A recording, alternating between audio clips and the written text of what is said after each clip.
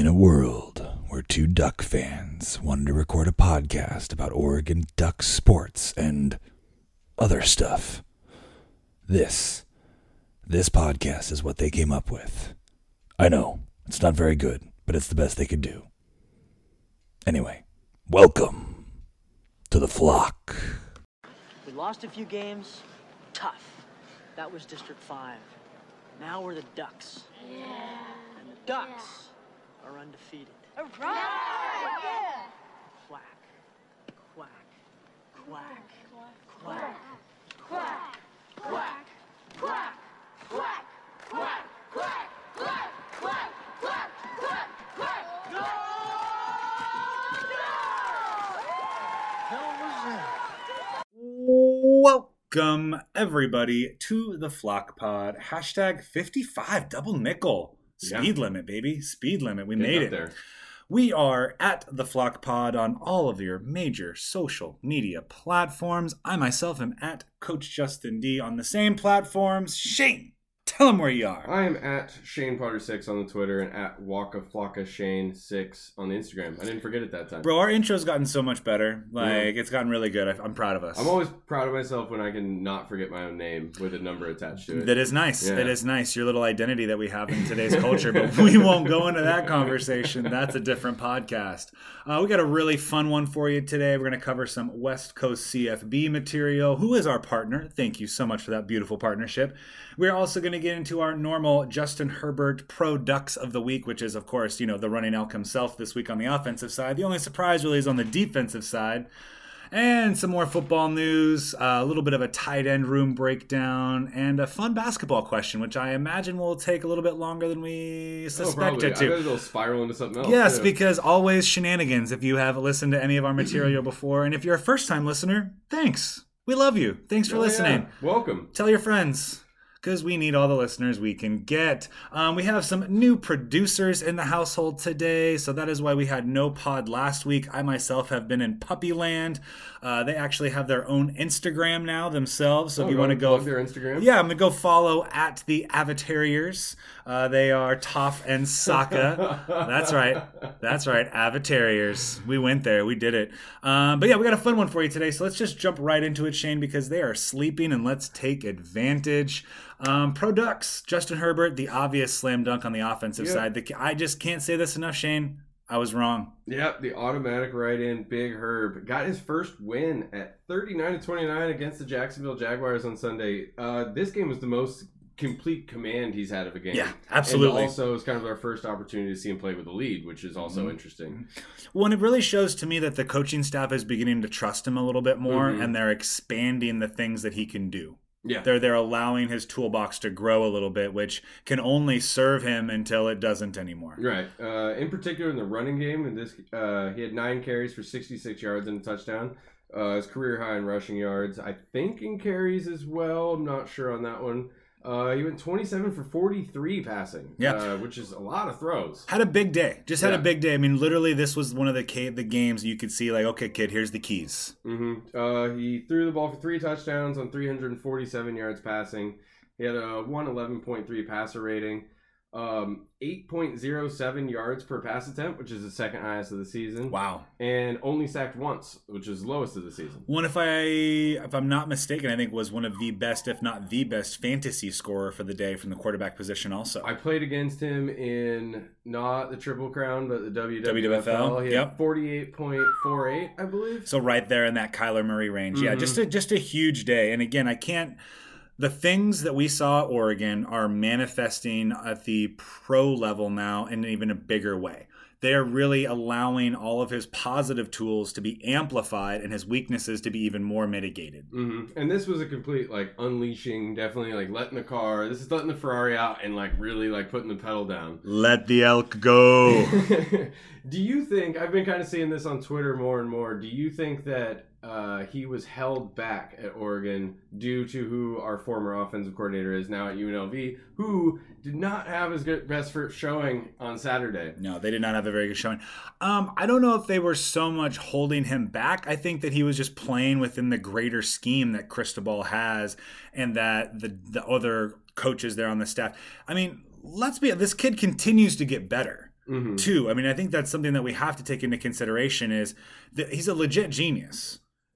I mean, he's super duper smart, super duper smart. He's going to get in the weight room. He's going to, devour that playbook. He's going to do everything he can to make himself better. I just think that they sometimes just wanted to win games at Oregon as opposed to showcasing him like they did in some of those Joey Harrington years. That was my exact argument to somebody. It was like, we went to the Rose Bowl and we beat Wisconsin. So what are you really saying? Now, like, what was supposed to happen more than that? I equate it to when Spider-Man got the new iron suit from Tony Stark and took the training wheels off too early, and started making a bunch of mistakes because he still was within the confines at Oregon. He was still making a lot of mistakes. He wasn't seeing a lot of really blatant, wide open throws. And that was one of my biggest concerns coming in was we knew he had all of the physical tools. Was his decision making and was his vision going to be good enough to make his accuracy on point enough to be successful at the professional level? And that's what we're seeing. He is now seeing more of those windows. And again, I attribute a lot of this to Pep Hamilton. I think that he is that is a match made in heaven with those two guys because he's like, oh, I got another Andrew Luck. Mm-hmm. Yeah, I mean, it's crazy how similar they ended up. So being. similar, incredibly similar. And just especially the analytical and also listen to Herbert and listen to Luck in an interview.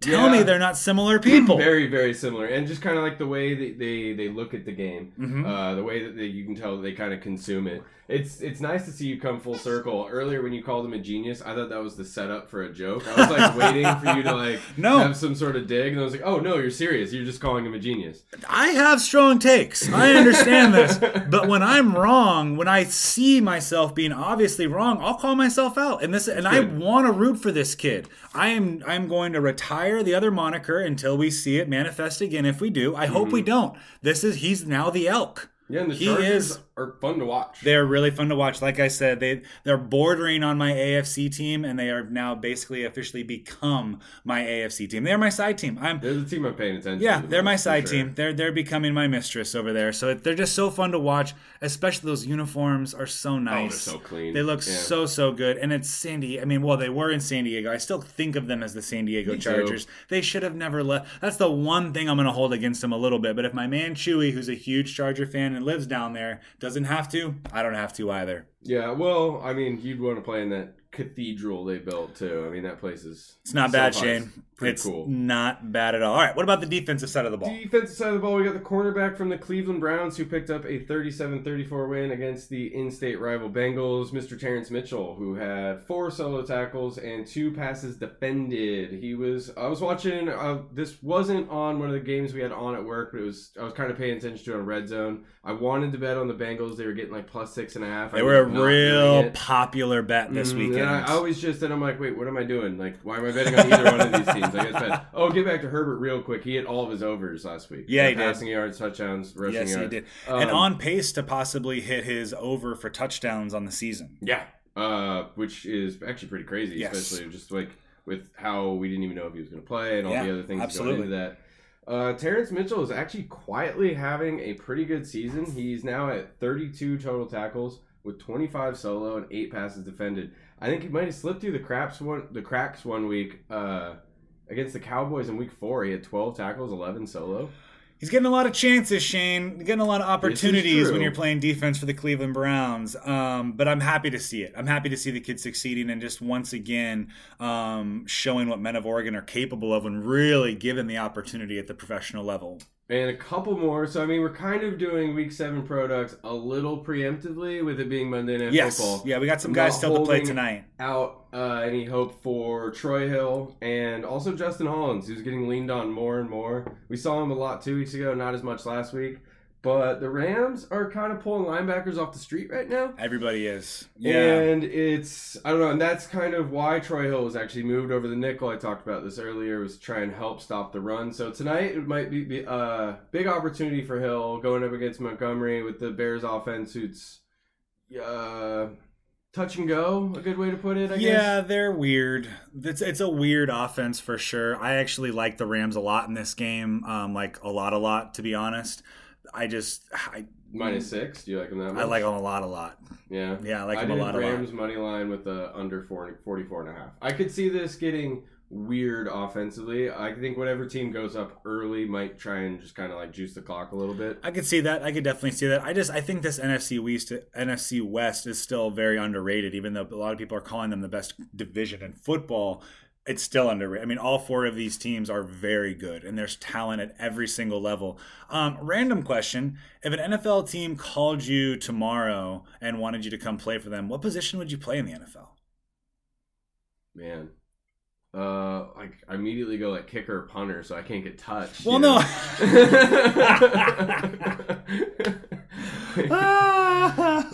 Backup quarterback? Yeah, is that an option? That's a good job. Well, I was just thinking about it because, like, when you say calling linebackers off the street, it's like, man, I don't think I would play linebacker. No, I definitely wouldn't be a linebacker. It's kind of a nasty position, even though I don't think I would want. I would see myself as like an H-back or something weird like that, like some kind of like fullback tight end hybrid kind of position. If it was like my dream scenario, I think I'd be a wide receiver. Well, yes. I think I'm about 6'3". But you're not too much of a diva.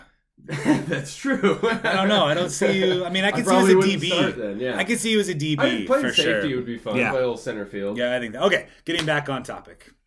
Yeah. So. Sorry, getting attacked. Producer Zuko is apparently isn't getting enough attention right now. All right, Zuko, I'm gonna put you down. He is wanting to get you back on subject. It's like, come on, man, focus. Yeah. So I think that Troy Hill's a good chance. Justin Hollins, it'd be cool to see him step up. It would be cool if like they could, shut down the Bears' offense a little bit, and I think then Jared Goff could go ahead and take over the game tonight. So yeah, big week for some products this week. Also, DeForest Buckner last week had a huge game. 6 tackles. Sack, 2 for a loss, forced fumble. I mean, if we want to be honest, we could probably just call him the defensive player of the week every single week. Probably. He's doing a lot. They run by this week, though. Yeah, and he's doing a lot of Aaron Donald things. Mm-hmm. Lot of Aaron Donald things. And Eric Armstead, not looking so hot these days. Really struggling. Yeah, really struggling. That whole Niner. Well, and again, like we talked about with the Niners, that was such a beautiful mosaic. They took all these pieces that really didn't fit well in other teams, but within their scheme and when everybody else does their job, it amplified people around them. And I think that's even Armstead was similar that way when he was here at Oregon. So it's interesting that is the case, but I think it's something that we could have foreseen just a scotch. Yeah. All right, so we're going to change up. We're going to switch gears here just a little bit and jump on to westcoastcfb.com. If you haven't logged into their site today, please do. Give them some love. Go read one of their excellent articles. This week, we are going to jump into their article titled 2021 Pac-12 Preseason All-Conference Team. So we're just going to break down the Ducks on this list and let you guys go see the players that are ahead of them. First team offense, we got 1 Duck and CJ Verdell. I think that's, fair. Yeah, I think it's fair. I mean, you would have seen Sewell, obviously, on this list if he was still here at Oregon.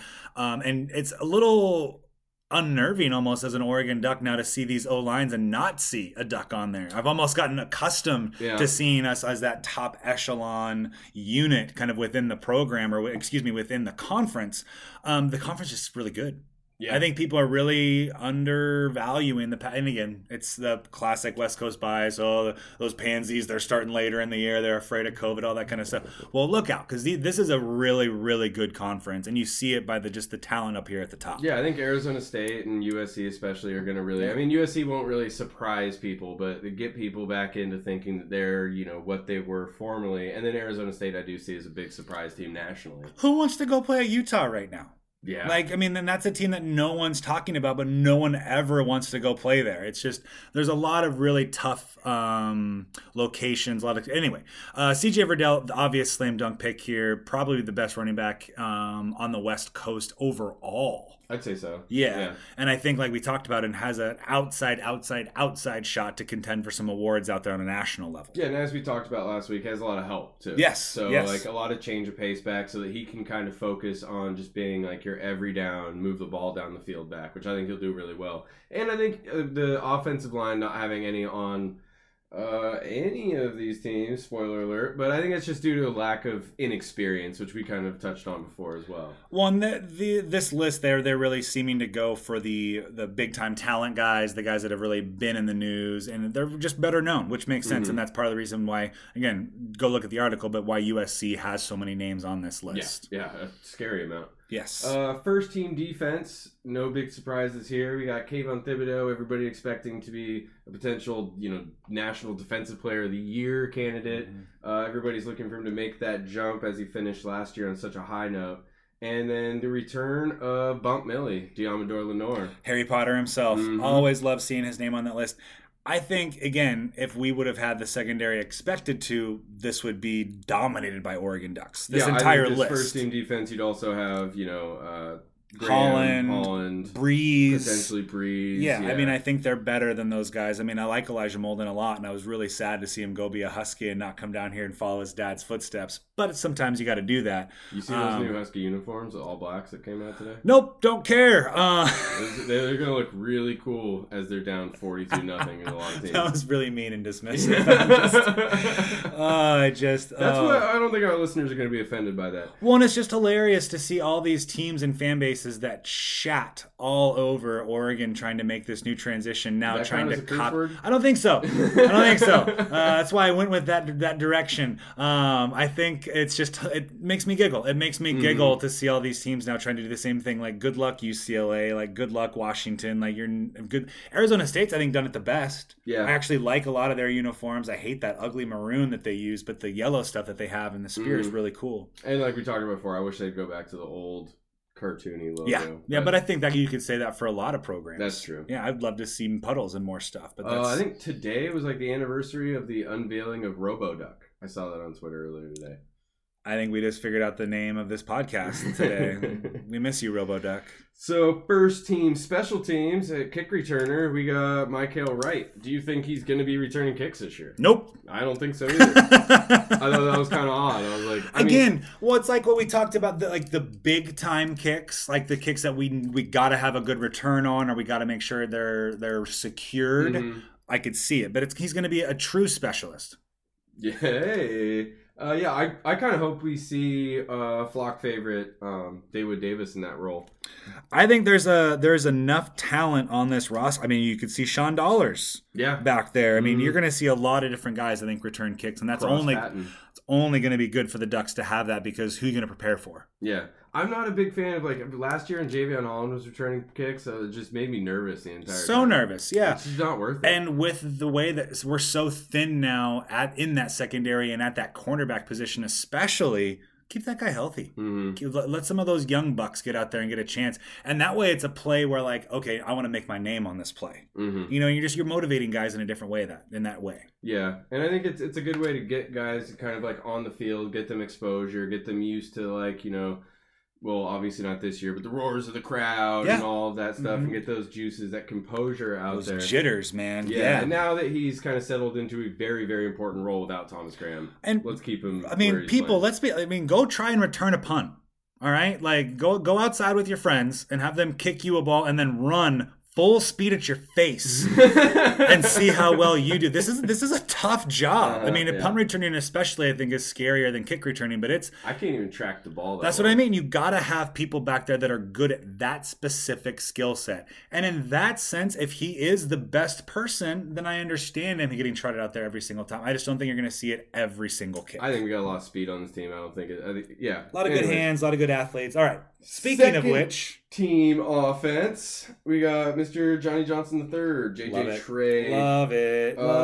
I was kind of expecting to see Jalen Red on the list as well, but I could also see why. Boy, that Arizona State team is talented. And for them to have a couple names on here, and spoiler alert, Jaden Daniels, that kid, we saw it last year, Duck fans. That kid's going to be special. He's going to be really good. He's going to be special. And so they're going to amplify those weapons around him a little bit. And there's a couple more Oregon Duck wide receivers that have been dealing with health issues and yada yada. And then some newcomers that could also. Yes. So it's, especially at the wide receiver position throughout the Pac-12, I think that's where you can see a lot of, like, ebbs and flows of players throughout the season. There's a lot of talent outside. Second team defense, we have a player who decided to return for this season, and boy, are we happy. So happy. Mr. Jordan Scott. One of my favorite Ducks to root for. It just fills out the uniform so beautifully. It just looks like a fridge down there playing defensive line. Mm-hmm. Maybe a guy that has an argument to be on the first team over Osa up there, but I think he'll have it. This is perfect. This is a little bit of bulletin board material. This is a little bit of let's get out there and motivate him. And again, I mean, obviously there are so many preseason like all conference lists out there in the ether. Exactly. Who knows if this is even going to make it into Jordan Scott's hands? We hope so. We hope Jordan Scott's a listener.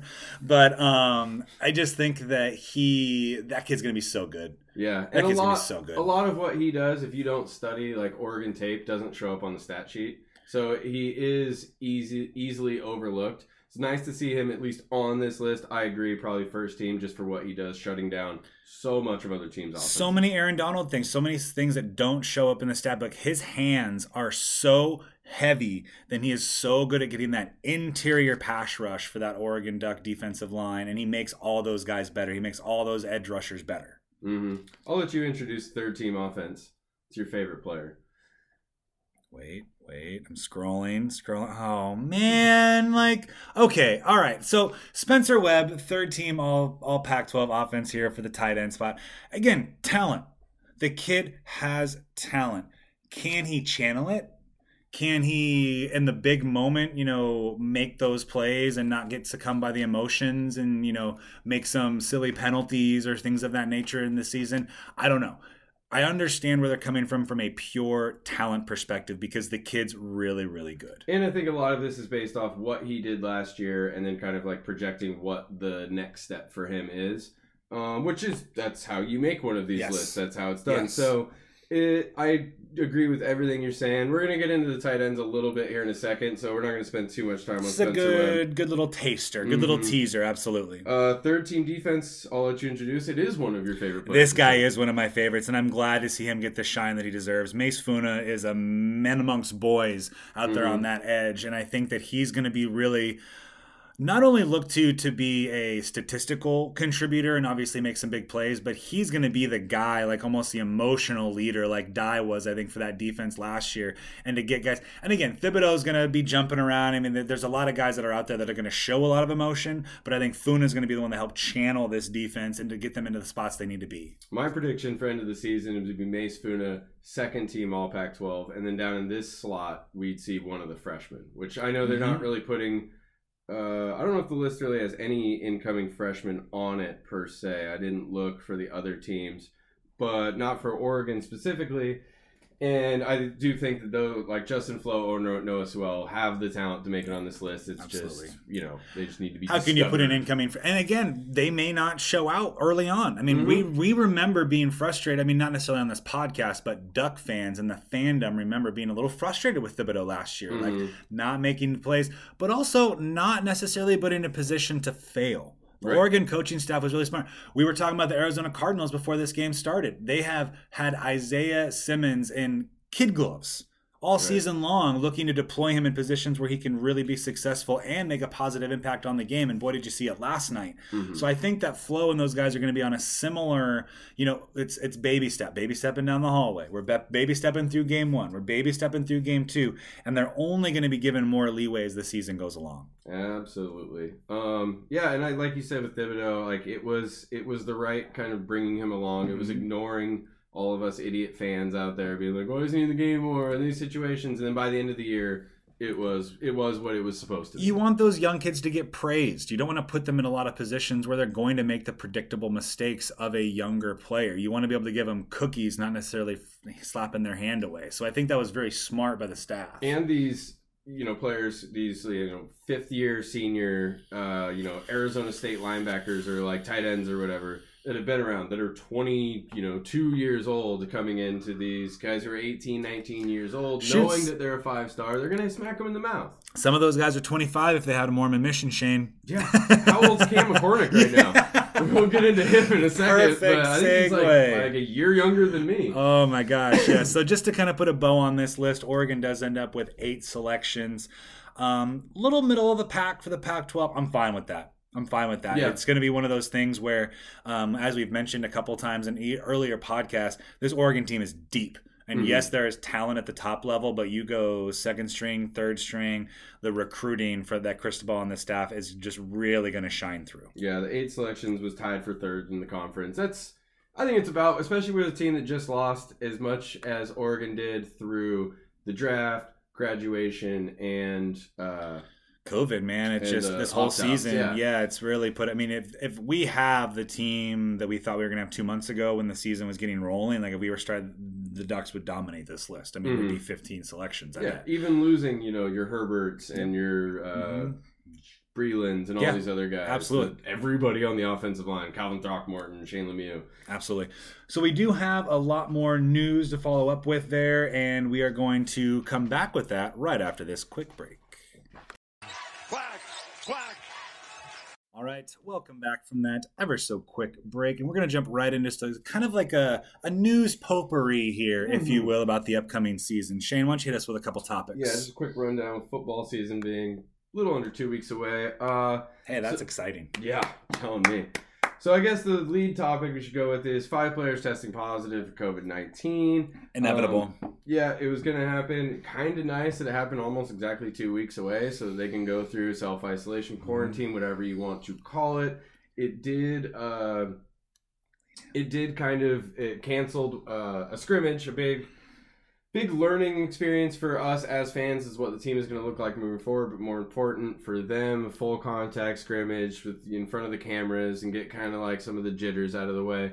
But so that's not going to happen. So we're going to have it's a little bit of a setback for the team moving forward. Absolutely. But again, like you mentioned, having this happen early in the season, hopefully we can get ahead of it. And hopefully it's a little bit of a wake-up call to the rest of the kids in the program. And I hope the coaching staff is using it as that, like, hey, we got to get our acts right.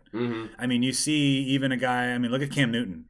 I mean, he looks like Russell Westbrook out there coming back from COVID. And so it's one of those situations where even if you get it, even if it's not a big deal, being not able to physically, train, getting out away from the team, and you maybe you do have some effects, and you're seeing that kind of play out now here in the NFL. And so hopefully the Pac-12 and the Ducks in particular can learn from those and get these kids in the best position to really have a good opportunity.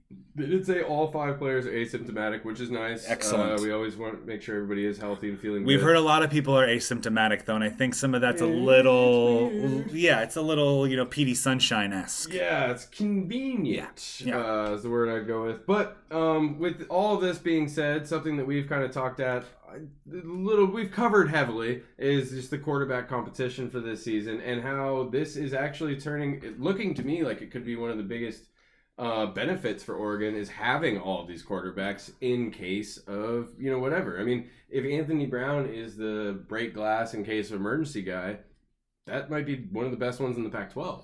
Well, I think one of the best ones in the Pac-12, and then, you go third string, you go fourth string at almost every position, I think, is on this Oregon roster, and we're in a good position to have just next man up, just constant next man up attitude, which isn't ever something you want to see. Obviously, we want to see the top guys out there, but again, with, like you're saying, a unique season like we are now embarking upon, depth could be your best friend. And with, the season not being underway yet, we do have Oregon slipping a little bit in the AP polls, going from 12th to 13th. This is pretty much due to the Big Ten resuming play and the AP polls wanting to, benefit the teams that are playing football right now. I think that's fair. Yeah, and it makes, what's in front of your face? You know what I mean? What's in front of your face? It's a lot of recency bias for sure. And the Pac-12 is going to be fighting that now all season, being basically the last conference to get started, major conference. And it's going to be an uphill battle. What would your line be right now on a Pac-12 team making the playoff? The CBS projections that West Coast CFB put out on their Twitter yesterday has Oregon making the playoffs and playing Clemson. Okay.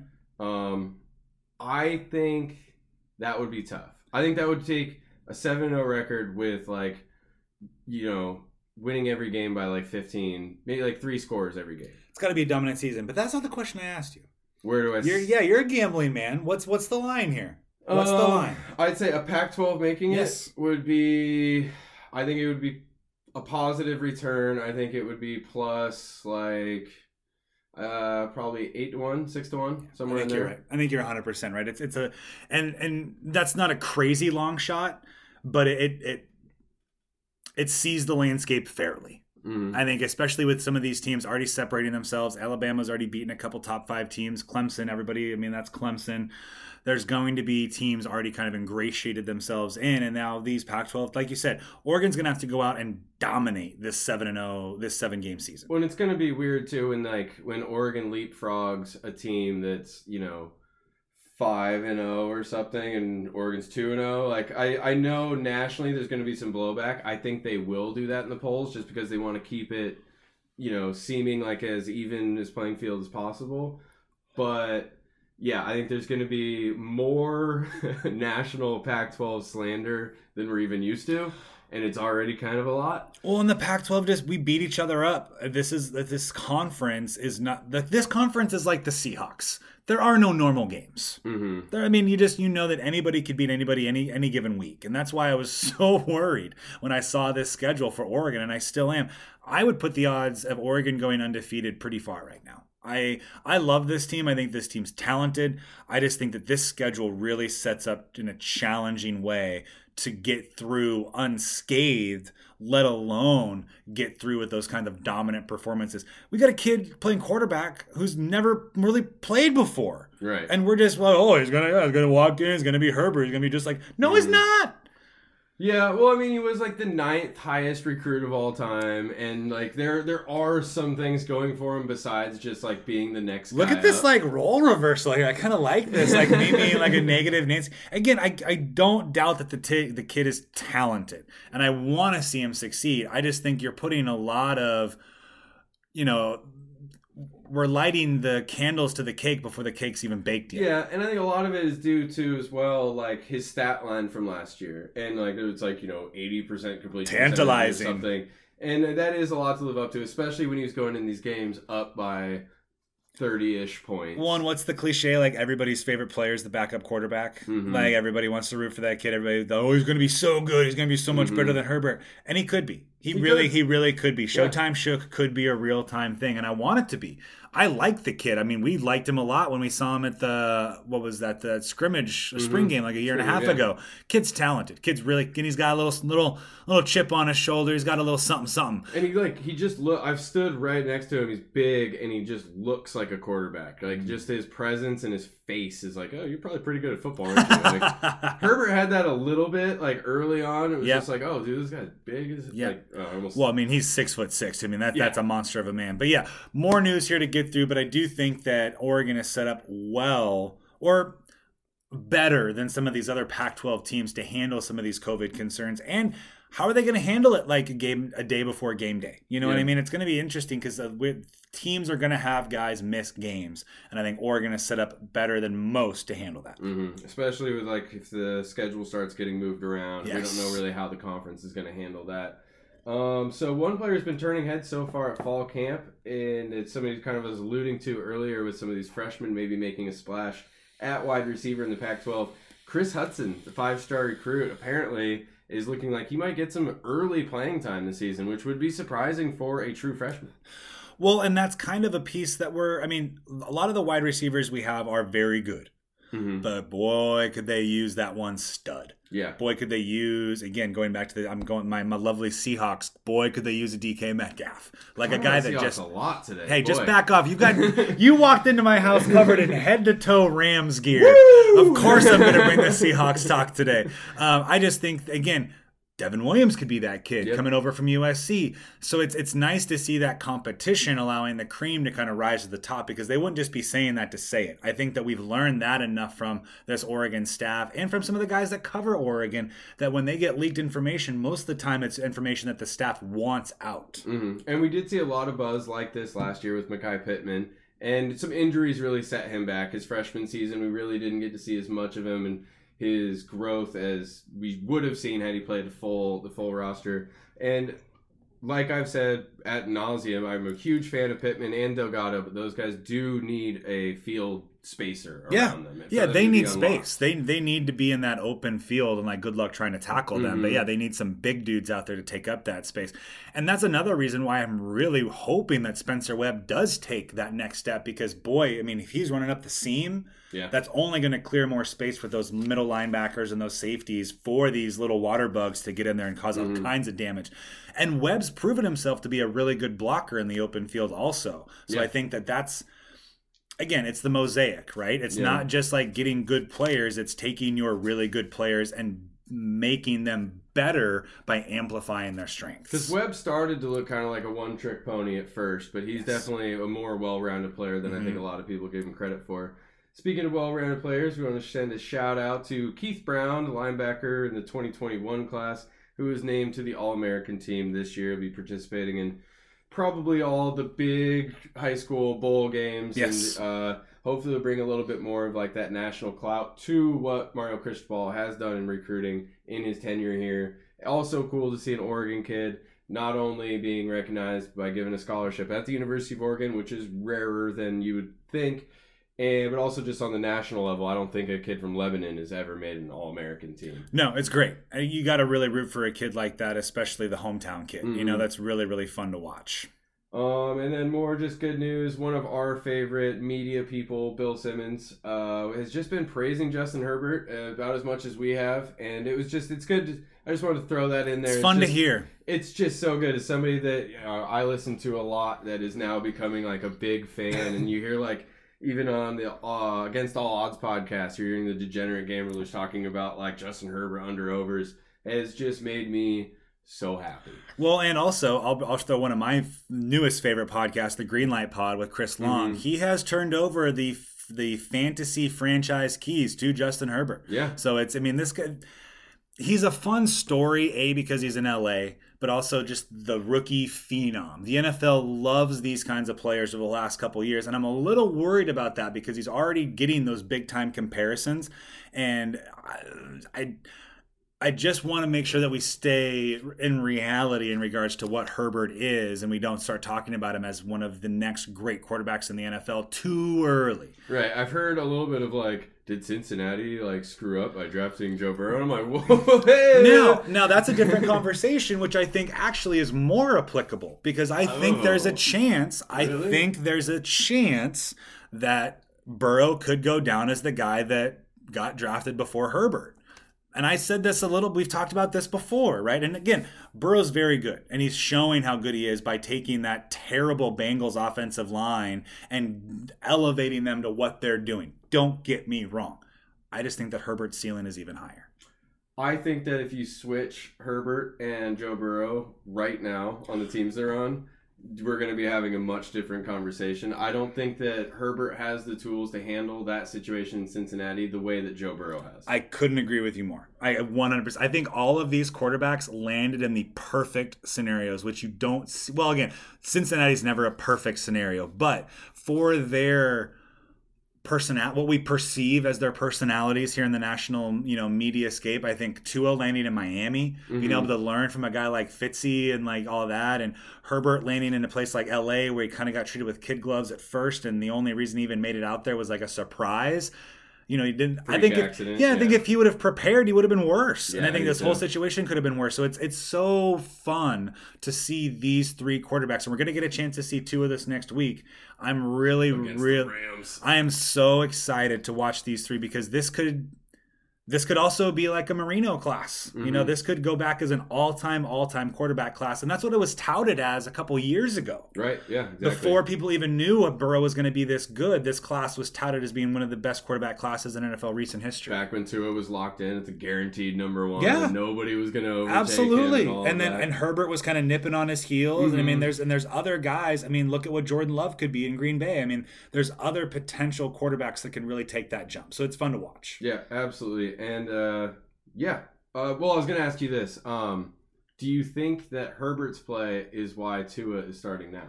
No, I think this was always the plan. Yeah. I don't even think that Flores had a choice. I think this was something that management said, like, hey, after the bye week. Yeah, after the bye week, take your opportunity, get him ready. If he's healthy, we want to see him before that, like for little, snippets or whatever. And that's why we saw him in that game right before. you feel for a guy like Fitzpatrick, but I think that he had to know going into the season this was the plan. Right. We talked about this said being he was kind of caught off guard, but but we talked about this being, well, it's Fitzpatrick in the media though. We talked about this being the plan for Herbert. Yeah. I thought we were going to see him after their bye week. This is a really common thing, especially in the last 5 years, for NFL quarterbacks to kind of marinate. And then when they're given that chance to get 2 weeks of full preparation, full first-team reps, now we're going to throw them out there and see what they can do. And we've seen it backfire. I mean, look at what Daniel Jones and Darnold are battling with right now in New York, where we're seeing it backfire to some degree. I mean, we can talk a little bit about that run from Daniel Jones. He was running 22 miles an hour. Let's not make fun of him too much. No, it was just one of those situations where it's just like, and again, I'm going to pull the race card here, but it says, as a white guy sitting on my couch watching this white quarterback run, I felt for him because and thank goodness they scored.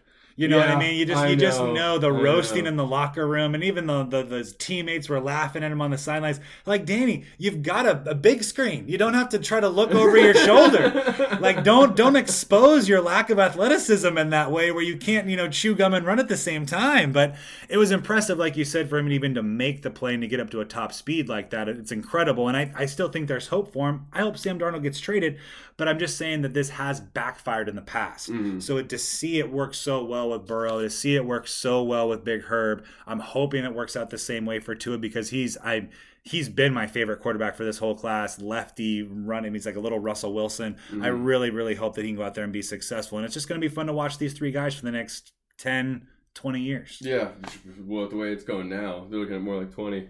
I do feel for Tua a little bit. You're welcome to the NFL moment. It's against Aaron Donald. They've talked about that a lot, yeah, and I really hope they protect that kid. That would be. You may hear me crying next week on this podcast if Tua goes out there and gets broken by Aaron Donald. Yeah, he's been hurting people this year. There was that play where he threw Ezekiel Elliott into Dak Prescott. That man, how he doesn't win MVP every year, I'm still not quite sure, but it just goes to show that football is not... Anyway, that's a different conversation, and we're going to segue here ever so not slightly into our conversation about the tight end room here in good old Eugene, Oregon. I mean, this is something we talked a little bit about a couple podcasts ago, but this is a fun group. Yeah. And they got a little bit of everything.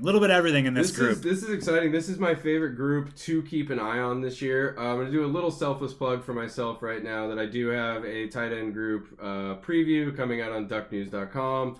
The relaunching of the website will be November 1st, right before the season starts. Yes, sir. Sneaking it in there. Where you can have kind of the more written out, I don't want to say well thought, but more structured version of my thoughts here that we're going to talk about moving forward. Hey, he's still reading off a notepad over here. He's pretty structured when he shows up. The kid does his research. The kid's organized. I'm the one that's flying by the seat of my pants over here. But that's why you love us. We bring a little bit of different. We bring a little bit of everything. Yin and a yang. So the players that have left from last season, obviously Jacob Breeland, who was having the amazing year, who had 26 catches, 405 yards, was on the mid-season All-American list. He is now floating around in the NFL. Matt Mariota, who never played, and then Ryan Bay, who 5 catches, 54 yards, and a touchdown last year and graduated. So, I mean, losing a lot of production there. The new faces in town, we have Tyler Nanny, great name, who redshirted last year, is out of, I believe he's out of like Sacramento. He was the 219th ranked player coming out of California. He is coming in at 6'8", 243 pounds. You can do a lot with that frame. That's a large man. Yeah. Very curious to see how he moves on the field. Isn't that how tall the mountain is? Isn't the mountain 6'8" from Game of Thrones? To be honest, I don't know. I think. Yeah. This is my favorite moment on the podcast. I have to get Shane at least once completely derailed, and we just did it. He was a basketball player, kind of turned football player in high school. Of course he was. Go figure. You see a lot with these tight ends. We also have Cooper Schultz. I like this story. I'm kind of hoping he gets on the field this year or at some point in his career at Oregon. He's a walk-on from Jesuit High School up in Portland. He missed pretty much all of his junior and senior season in high school. Had a full-ride scholarship to Cal Poly, a couple other California schools, decided to take the walk-on, and come bet on himself here at Oregon. I like that. Yeah, I like another former basketball player at Jesuit. But then this is the big one that it would be the fun one to really keep your eye on that's new to the position here at Oregon is DJ Johnson, who Duck fans be familiar with as a defensive end / outside linebacker from last year. Now, is this for sure that he is moving to tight end? Wow, okay, so this is big news then, and I just whistled. I got so excited. He was a transfer. He played his freshman year at Miami, sat out his sophomore year, played last year. He finished with 14 tackles, 10 solo, 5 for a loss, a couple sacks. He's 6'5", 258.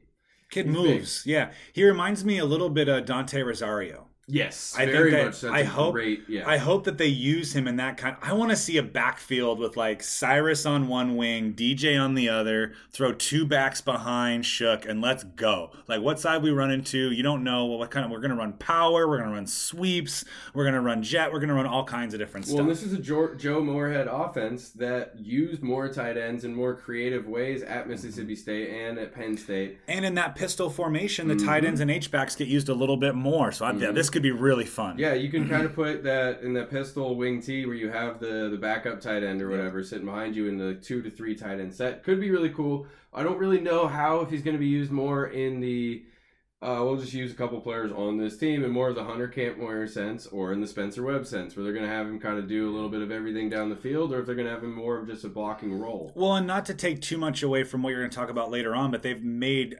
efforts, and Campmoyer has talked about very publicly how he wants his hands to improve, how he wants to become a better receiver. So they're really trying to make all of these guys well-rounded, so they're not, when they put, Campmoyer and McCormick out there, we're not saying, hey, we're going to run the ball. You know what I mean? They want it to be a little bit of a disguise.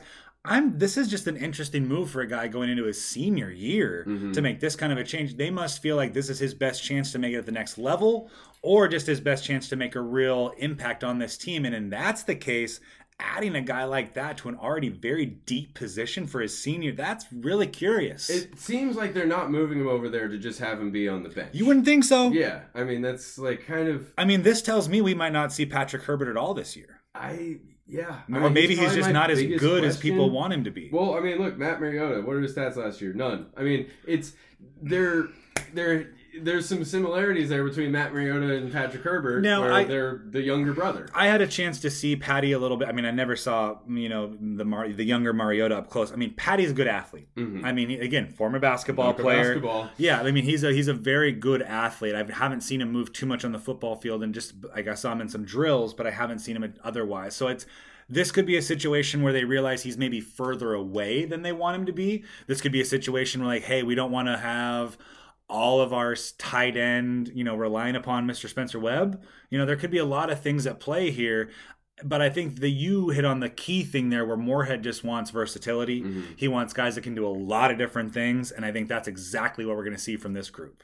And in a Mario Cristobal system, we have seen players move positions and it not be permanent. True. He could easily move back to the defensive side of the ball. This could be a situation where we just want him to be a Swiss Army knife. Maybe he's this year's Daewoo Davis. Exactly. That's exactly the point I was going to make, where, these players can benefit so much from learning just other things, and maybe it could help him on the defensive side of the ball. How can it not? I did go back and watch a bunch of his high school tape, just looking for any offensive plays in there. And they're sprinkled in. They use them in special teams, and how you use your star player in high school. You just try and put them on any spot you can that's impactful.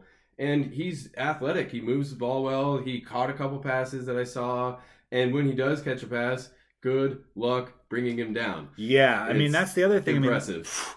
Kid's a great athlete. I mean, I've never had any question about that. So it's fun to see him get a chance, hopefully now, to see him with the ball in his hands. And so the players that we have seen at this position already at the U of O, as you mentioned, Patrick Herbert, he redshirted last year. He was a 4-star recruit. He was the #1 player coming out of Oregon in 2019. He has all the accolades, but we have also seen players from the Eugene area struggle at the next level just because of the lack of competition here. It takes time to adjust to the speed, the physicality. I mean, again, do yourself a favor. We don't have Oregon high school football this year, but next year, if you're listening to this, go watch some Oregon high school football, and you'll see a difference. And it's just, unfortunately, it's across the board here in Oregon, where we just don't have the population that brings out those top tier athletes on a regular basis. I mean, and then if you do see like your Keith Browns, like They stick out. Yeah, he has like 38 tackles a game. You're like, That's different. Yeah, he could probably go play in Georgia. Well, and you saw it with Nathan Biddle on the basketball side, too. It's Yeah. like, oh, that kid's different. That makes sense. Something, it kind of stands out. You notice the really good one?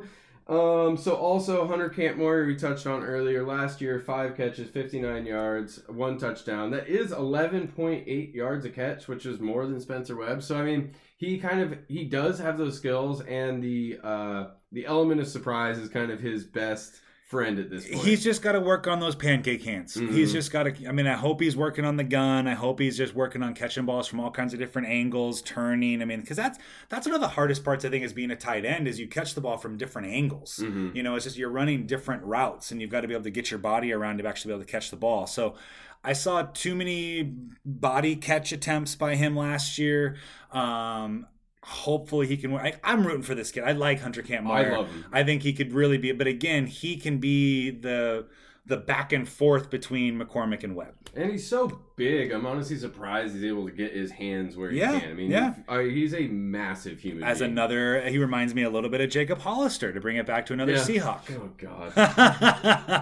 God. Moving on. You did this to yourself. Spencer Webb, who we just touched on a little bit earlier, last year 18 catches, 209 yards, 11.6 per catch, and 3 scores, famously the one in the opener against Auburn at Cowboy Stadium where he did the Allen Iverson step over to the guy who was covering him, showing the attitude very early on in the season. That play shows me everything that I want Spencer Webb to be and everything that I don't want Spencer Webb to be. And again, kid's got all the talent in the world. Can he channel it? Mm-hmm. Can he channel? He'll be sporting some brand new tattoos this year if you follow his Instagram anymore, because it's entertaining. And I'm not sure if he was the impetus for this, but Cyrus has been going around testing everybody's gold and diamonds just to make sure that things are legit. So I wonder a little bit. If you're not following Cyrus, do it. He's just the best. I'd be looking for Spencer Webb to be up there as probably the team's top 1 or 2 red zone threats. They need him targets. To be. Yeah, they need him to be. Another guy, big frame, has the basketball player body, yada yada yada. But definitely has like a lot more athleticism than these other guys. He has the speed. He has the speed element. He has that. I almost made a very bad comparison there, but he has the ability to really stretch the field. What Seahawk player? No, it wasn't a Seahawk. It was a Patriot. Oh, okay. But he has that ability to be, if you've got one guy on the other side who's a mauler, who can block. McCormick's got pretty good hands when we've seen him healthy, so I think that he could be the Gronk to the Aaron Hernandez over on the other side. And I don't... I think we're past the statute of limitations. Yeah, I don't make that comparison in any other way. You know what I mean? We think he's going to kill people. But I think that he could be that. He can be the guy running up the seam. He can be the guy running some of those deep posts, those deep overs, where McCormick's kind of eating up more of the linebackers underneath. And that was the last player to touch on. The 6th-year senior. He was granted his 6th year of eligibility after missing... basically the last 2 seasons. He was injured on the first play of the game in 2018 against Bowling Green. Just a brutal career from an injury perspective. Hopefully he's like the $1 million man and we can just rebuild him. Yeah, last year, not around this time, but right before the season started, all indications were that he was going to play. He was healthy. He was good to go. And we were getting great buzz from him out of camp too. Breland, obviously, a lot of people were loving it, but McCormick, we were hearing a lot of good things. Yeah, we were looking at basically the Breland-Webb combo being like the McCormick-Webb combo of this year, but suffered some sort of setback, whether it was physical, mental. We don't really know. There's not a lot of information on it, but it's good to see that he's given another chance. We like when the NCAA actually does the right things. It's rare that they do it. Sedona Prince and free Sedona. But yeah, I think it's definitely a feel good moment. That first touchdown he gets this season is going to be almost like a tear jerking. I will probably cry and then jump off my couch. Yeah. This is a guy that I'm really rooting for. Again, we're a semi-professional amateur podcast here, but we definitely have guys that we've had a chance to kind of, talk with, whether it's an interview, whether it's we've just done deep dives on them, and we're a little attached to certain guys. And Cam McCormick is one of those guys for us as a podcast. Yeah, so really, this whole position, there's a lot to look for. We're looking for some guys to improve, some guys to make leaps and bounds.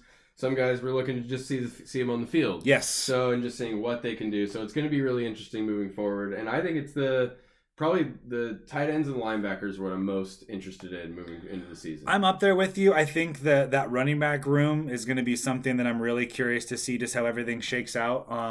Tight end, absolutely. And then I'm still curious how this whole quarterback thing's going to play out. You know, like I said, I'm rooting for Shook, but you know my guy over there, Anthony Brown's going to be ready to go. Yeah, I think we'll see them both. Yeah, it'll be fun. It'll be a fun season and looking forward to it. We'll probably break down another position group right before the season starts. Yes. Do a little season preview next week. We are officially on countdown mode towards actual football. And we're going to segue now into some fake basketball and just have a big ol' left turn here and talk about a fun poll that Oregon men's basketball Twitter account went and threw up. There's definitely some their EFG combos I would have liked to see here as opposed to just the ABCD. I thought it was interesting the players that they did pick though. Yeah, absolutely. Yeah. So I'm going to let Shane break it down for you here and then we'll get into a little bit. So the question here is, if you're playing 3-on-3, what two former Ducks do you want on your team? We have 4 options here. A, Peyton Pritchard and Fred Jones. B, Dylan Brooks and Ron Lee. C, Bull Squared and Aaron Brooks. D, Jordan Bell and Terrell Brandon. I literally didn't know who you were talking about when you said Bull Squared at first, but now I'm with you. I came up with it when I was writing it down. I was like, that's funny. Okay, so I guess the first question is, what combos would you have liked to see them put on this list that aren't there? Obviously, Luke to Luke. Yeah, Luke to Luke. Maybe like Tyler Dorsey, Luke Jackson. Or because I guess they did try to break guys up, right? Yeah, which makes sense. And then because the way I was looking at it too, for what I would pick, I have them ranked in order of, you know, where I would put myself on with these teams. Yes. Is, you know, you want to have like a rebounder and like a scorer with there. So you can kind of do like, because, you know, you and me are okay. Yeah, we're all right. Not compared to these different guys. Players. Yeah. We're different minds. And that's where I'm curious to see which duo you would, because it's going to be different just upon our skill sets and playing styles too. So I went with Bull and Aaron Brooks. Okay, all right. That's the team I picked. Okay, let's hear why. I think on this team, I can just set picks.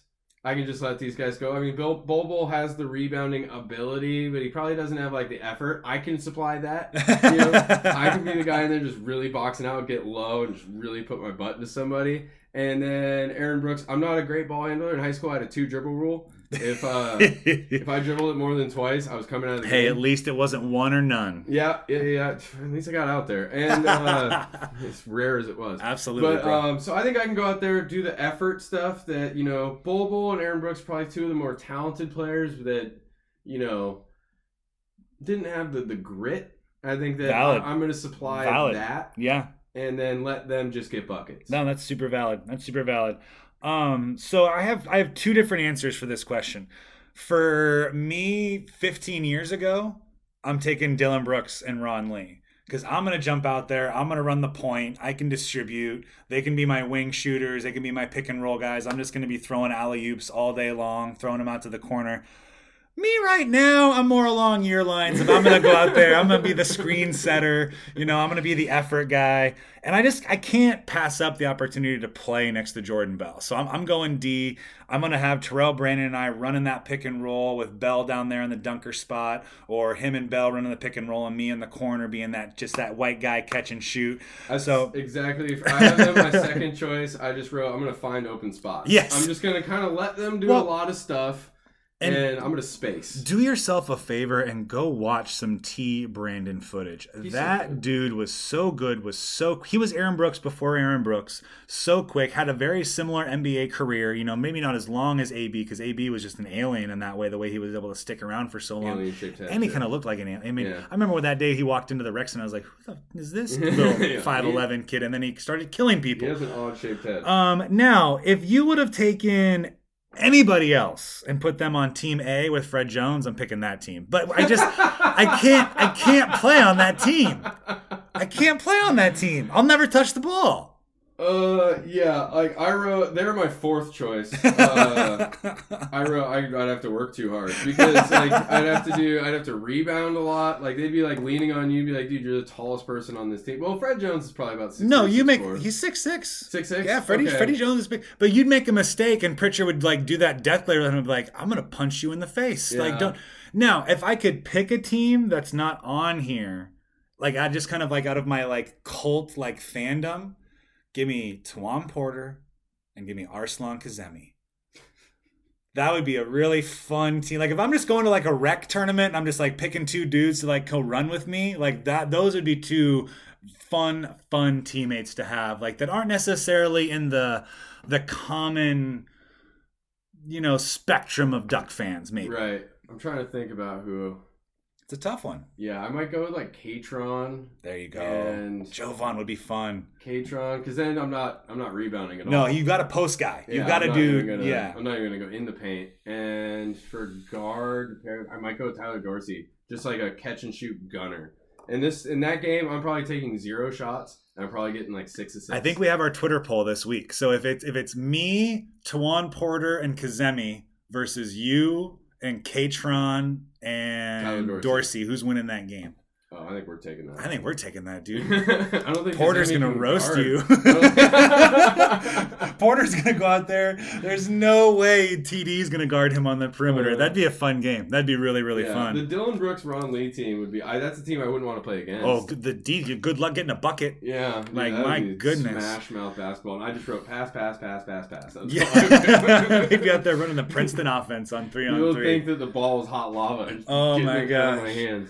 Fun stuff. Okay, so I want to close just a quick little social media thing. The Mother of Ducklings bestowed some awesome shoes on the rest of the women's basketball program. If you haven't seen that on the good old interwebs, go check that out. Mother of Ducklings, always taking care of her ducklings here. Always going to be an amazing face of the program here for the University of Oregon. And again, we didn't talk at all about the WNBA on this podcast. I just feel like we got to get it in at least once. There's all kinds. I mean, if you want to watch some international basketball right now, Ruthie is out there just absolutely crushing it. Satu's having a lot of fun. I mean, she's posting all the mirror selfies, all the elevator videos, and all that kind of stuff. Get out there and support Ms. Moore's new apparel company, Top 2 Not 2. Whatever that means. Yeah, I mean, I think we figured it out. It's your top 2, but you're not 2. It means you're number 1, which is this podcast should just be the Top 2 Not 2 podcast. So, Ms. Moore, if you want to send us some gear and you want us to, get out there and pub you a little bit more, I mean, we should just buy it. That's like you going to your friend's Etsy and being like, hey, I really like this painting, but can you give it to me for 50% off? Like, don't do that. The whole purpose of what don't do that. Established there. If you're gonna do that for your friend, pay extra. You know what I mean? Like, there you go. Yeah, do that for your friend. So in that case, go support her. You got anything else today, Shane? No. That was a good one. That was a good one. Thank you. We love you. We out. Peace.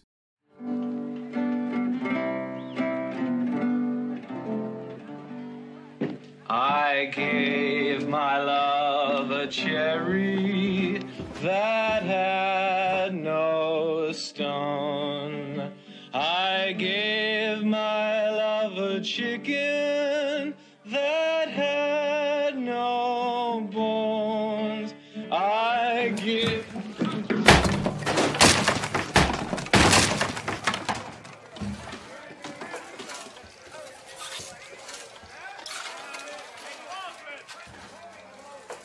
Sorry.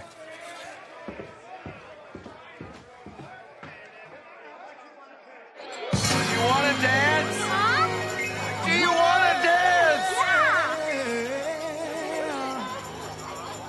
You know you make me wanna kick my heels up and throw my hands up and throw my head back and come on now, don't forget to say you will. Don't forget to say yeah, yeah, yeah, yeah. Say you will. Say it right now, baby. Say you will. Come on, say you will. Say that you will. Say you will. Say that you love me. Say that you need me. Say that you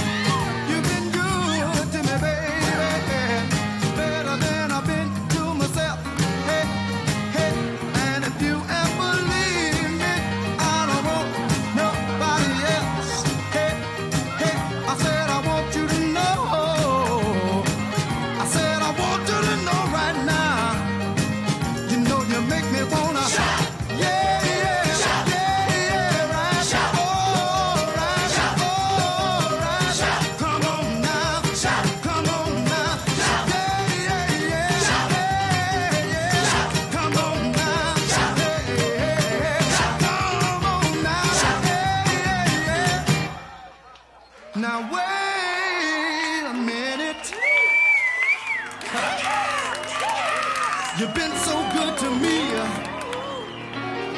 You've been so good to me.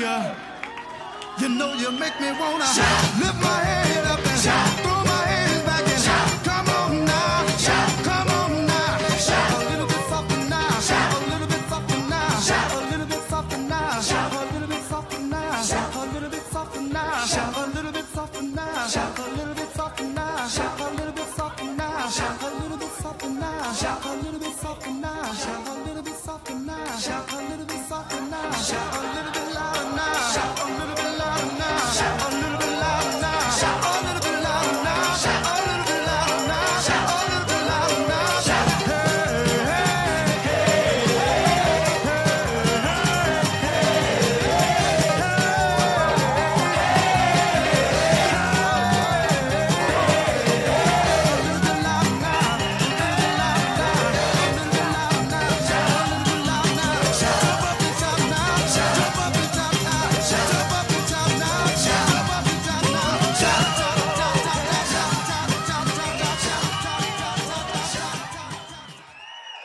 Now wait a minute. Go Ducks! Go Ducks!